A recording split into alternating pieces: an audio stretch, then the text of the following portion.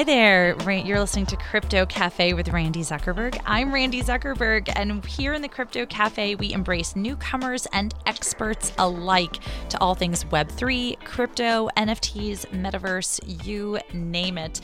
The past few months have been a bit interesting in the crypto world, we'll call it that. And that's really affected the funding ecosystem for early stage startups that are getting into the Web3 world. Luckily, today we have two experts that are joining me on the podcast to talk about what the funding ecosystem looks like, what the opportunities are for early stage startups in Web3, and a little bit of a look at trends and things to keep our eye on for 2023. So with that, I'm delighted to introduce James Sinka, the Orange DAO Fellowship Program Director, and Stephen Chien, co-founder and general partner at Press Start Capital. James, Stephen, thanks for joining me today. Thank you so much, Randy. Appreciate you having us. Absolutely. Happy to be here. All right. So because this is our audio metaverse cafe, I'd love each of you to say, if we were in person, where in the world would we be meeting in an actual cafe, and what would you be drinking? So maybe, James, you could kick us off. Yeah, I am drinking coffee per usual. Coffee is my go-to drink. And if we could meet anywhere, I would say Paris. But right now I'm in Boston, and both places have great coffee. That's awesome. I am also drinking a ginormous black coffee right now, so I'm right there with you. Stephen, what about you?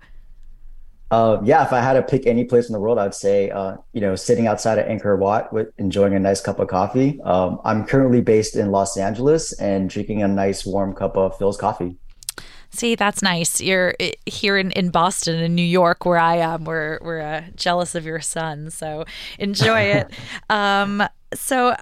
James, maybe you could start by giving us a little bit of a lay of the land about the Orange DAO Fellowship Program, your role as a director, and what you're working on these days. Definitely. So the Orange DAO Fellowship Program came about because we knew that our members, who are alumni of the Y Combinator program, so people whose companies were backed by Y Combinator, have a drive and a certain aptitude towards building. And we knew that if we were able to create a program that would give them $25K for 3 months to just explore, test their experiments, go out, talk to potential customers, learn more about Web3, that they would come up with new ideas and new projects that would be of a certain caliber because they're already founder types. So the program was really out of a desire to serve the builders in our community. And as a result, I came to run this program because I thought, okay, well, we need to do this. And with the decentralized nature of Orange DAO, I could just propose the idea and on we went. I run basically the day-to-day operations. I'm kind of like the chief everything officer. So between setting up office hours for the individuals that are part of the fellowship program, to finding talented groups that we could work with, like Stephen from Press Start, to making sure all of the cash flows all work out, back office work, and everything in between. It's like I have a hand in everything all at once. I love it. It's so exciting. And what was your personal aha moment in Web3? Like what were you doing at the moment that you got into Web3, and then what changed? Yeah, so it was interesting because I think, like most people, I've heard about Web3 for a while, and you can see the prices of things go up and down, and I thought it was just a financial instrument, but it wasn't until I spent more time with actual software engineers, builders, programmers, people that are creating real projects in Web3 that I learned, oh wait, this is actually real for me. I had a moment while I was at ETH Amsterdam earlier this year in April, where I was surrounded by a bunch of ex-builders or Y Combinator alumni who had their Web3 projects, and I could actually ask them questions about, okay, why Web3? What is the utility here? And getting someone to hold my hand and show me where the true, real building and technology is happening convinced me that, okay, this isn't just a pump and dump. This isn't just a place for people to financialize the next thing, but it's actually a fundamental new way of thinking about the internet. It's really, really exciting. And now here you are powering all of these great minds to be building things. Stephen, let's switch gears to you. I'd love to hear a little bit about the founding story of Press Start Capital, and maybe you can share your aha moment for getting into Web3 also. Yeah, absolutely. So Press Start Capital, we're a seed stage venture fund focused on Web3 gaming and entertainment. And where that came from was, we were thinking about like, how does crypto onboard the next, 100 million or billion users or so? And so, if you look at previous technologies, a lot of times what you'll see is that it was some sort of like entertainment related use case that kind of brought that technology to the masses. So, for instance, like smartphones or e-commerce or obviously video streaming. And so, we just kind of figured we'd make that same bet for crypto. And for me, like I think it's really personal because my entire career pre-crypto was actually at the intersection of entertainment and tech.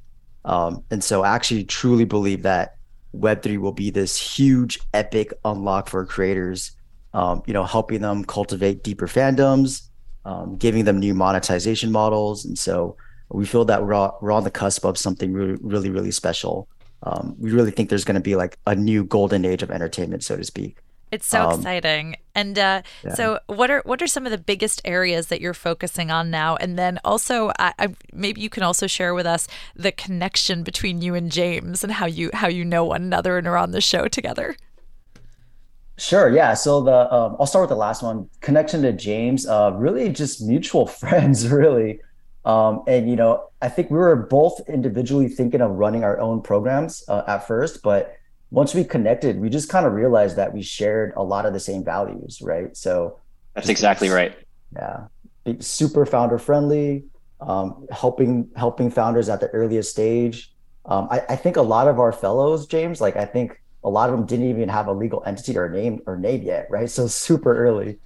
That's exactly right. And it was Stephen's aptitude towards wanting to support people who are still in the exploratory phase that like resonated with me. And it just felt like we had the same vision or the same outlook on wanting to get people in business as soon as they had a good idea. It's awesome. So yeah, James, what are some of the areas that you're most focused on and excited about? Oh boy. So my background is in science. I have a degree in chemistry and materials engineering. And as a result, there's this really cool, exciting niche in Web3 that's emerging called decentralized science. And that's where I'm spending all of my time nerding out. And the idea behind decentralized science is using Web3 tools in order to improve the way we do science. And so one of my favorite examples is whenever a new piece of research is discovered, those scientists write up a paper and that paper is published. But in order for us to access that paper, you actually have to pay a provider to give you access to that information. What's kind of ridiculous about this model is that it's our tax money in the United States, as an example, that went in to go fund that research that was distributed by the government to the scientists to do that work. And yet we still have to pay to go access the fruit of that labor that outrageous. We as a society had invested in creating. And so DeSci is looking at new alternative ways to make sure this data can be published open source and is actually owned by the scientists that do the work, as opposed to rent-seeking monopolies like journals that try to monetize the work of scientists. Wow. Okay. And Stephen, what about you? What's capturing your interest and attention right now? Yeah, so we mainly focus on, Web3 gaming, metaverse, NFTs, and entertainment.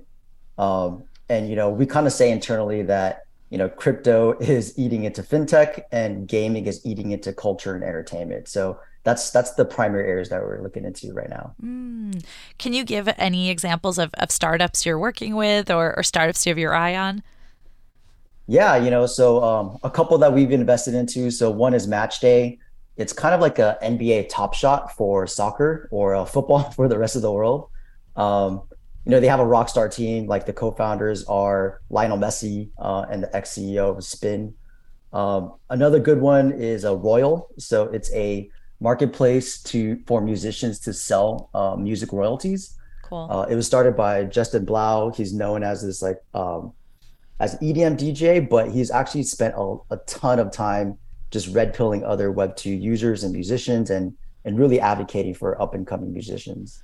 That's awesome. All right. So give us a lay of the land. How, what is it like for early stage startups in Web3 right now? Like, is there still a lot of enthusiasm and appetite in the funding market? Is it tough times to be a Web3 startup right now? Like, Stephen, let's start with you. Give us your sense. Yeah, I'll be honest, it's definitely tougher than it was even 6 months ago, right? So as founders, you're seeing way lower valuations. It's taken a lot longer to close.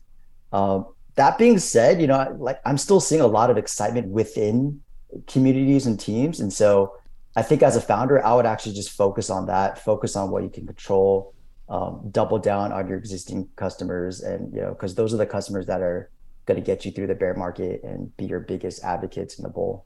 Yeah, if I could jump in, Yeah, I would please. say that the biggest thing we've been seeing at Orange DAO is a growth in the number of quality companies. So people who have a very clear reason why they want to use Web3, why they want to use blockchain to solve a specific problem.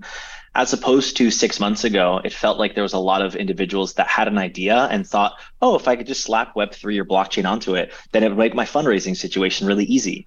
And so now that we've seen the markets change pace, I think it's actually giving the strongest out of all the builders an advantage to really stand out because they have the conviction that there's something that they're doing that's really important and that can only be solved with blockchain. For sure. 100%. Yeah. Stephen, go ahead. Yeah, I was just going to add, I think the good thing about bear markets is that, everyone goes back to fundamentals, right? So as James alluded to, there's less like opportunists kind of like slapping on and trying to ride the hype train. And people just go back to like first principles, fundamentals, from the game side. Is it fun? Is it engaging? On the DeFi side, are you actually producing real actual yield and revenues? So stuff like that. Totally. It definitely seemed a year ago that people were just slapping the word metaverse onto anything to like raise more money for their business or just like launching Literally. NFTs for no reason. We're here in the Crypto Café. I'm your host, Randi Zuckerberg. I'm delighted to be here with James Sinka, the Orange DAO Fellowship Program Director, and Stephen Chien, co-founder and general partner at Press Start Capital. We're talking about the funding ecosystem for startups in Web3 right now. James, I'm curious, as we dive into your fellowship, maybe what are some of the trends you're seeing of the challenges that early stage Web3 projects are facing and some of the big opportunities? Ooh, I think that's a great question. I'll start with the opportunities first.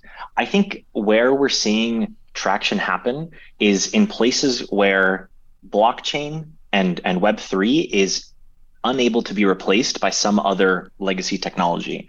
So in places where ownership and coordination, because you can have, let's say, tokenized incentive models, make more sense than doing things with like a traditional C Corp or an LLC structure. And my favorite example of that are DAOs, which are decentralized autonomous organizations that have like a specific research focus in mind. So as I was saying a little earlier about decentralized science, there are some decentralized science DAOs focusing on niche areas like longevity or hair loss. And in doing that, they can bring in not just scientists or investors, but also enthusiasts who are passionate about hair loss, longevity, that want to see this movement move forward and can actually become a part owner in bringing those ideas to the real world and bringing them to life.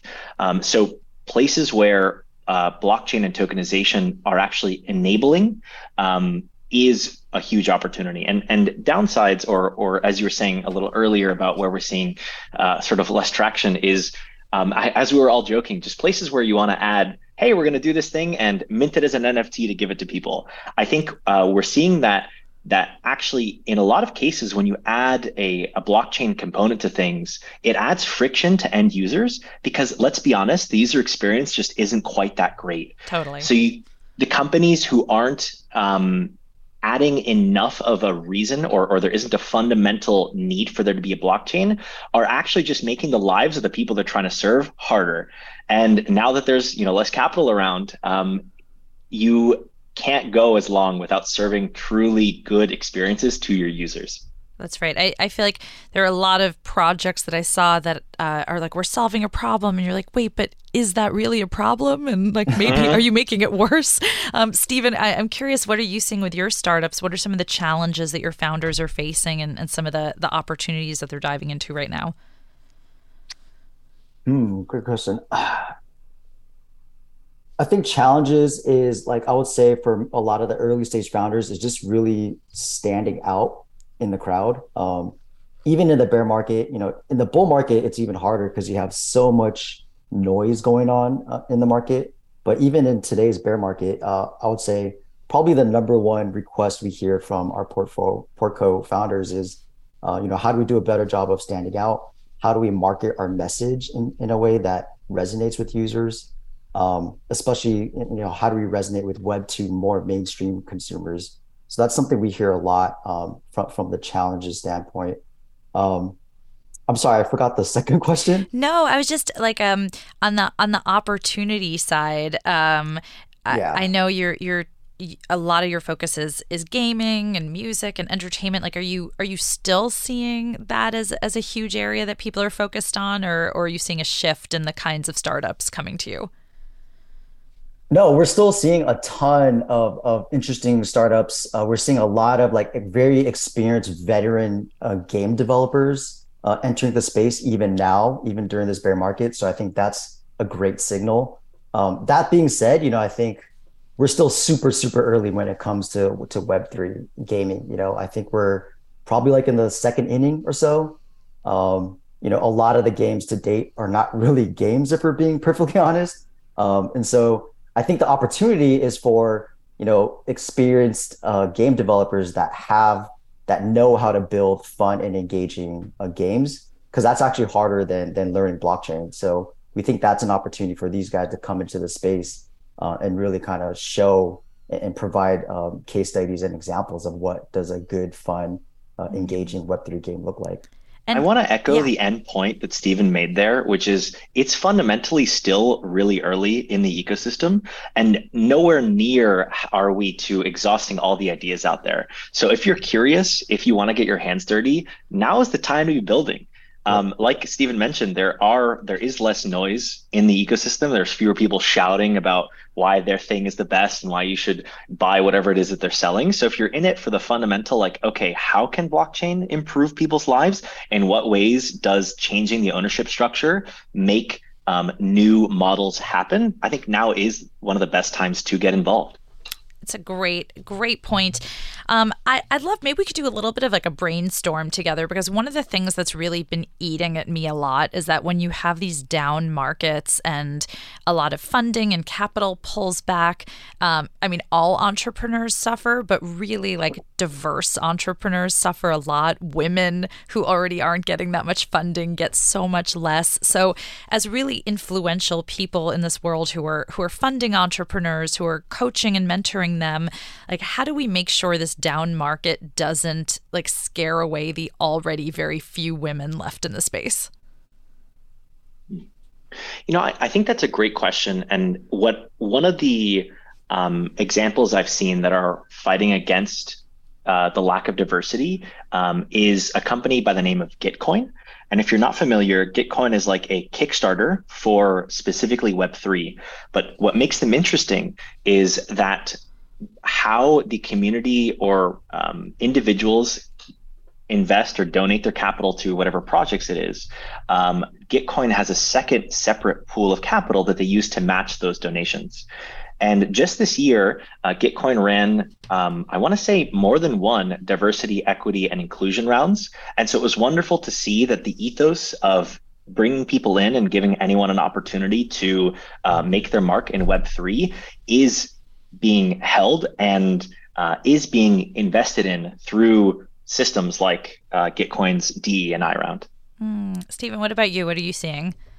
Yeah, I think the simplest advice would just to build something, ship something, and put it out there. I think one interesting example I saw was this NFT artist who's a 10 or 11-year-old girl, right? And I think for her to kind of like break into the traditional art world would just never happen in that world. But I think what's cool is that she kind of took advantage of the fact that the NFT community is so open and receptive. And so, yeah, I think it's just, put yourself out there and kind of see where the chips fall.